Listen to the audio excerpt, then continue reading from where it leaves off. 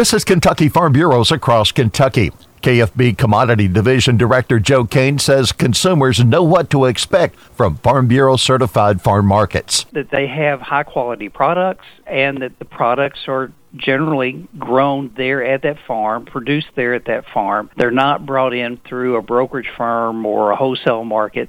They're locally produced and processed goods. So you know you're getting quality and you're dealing with the person who actually grew it and processed that product. Kane says downloading the KFB phone app is a great way to locate markets. There is a tab in the app that is for the certified farm markets, and when you open that app up, it shows you where every market is in the state of Kentucky. When you click on that market, it'll also show you what they have for sale. And it'll show you the times that the market's open, and it'll give you directions. Fall is a great time to visit KFB certified farm markets. This is Across Kentucky.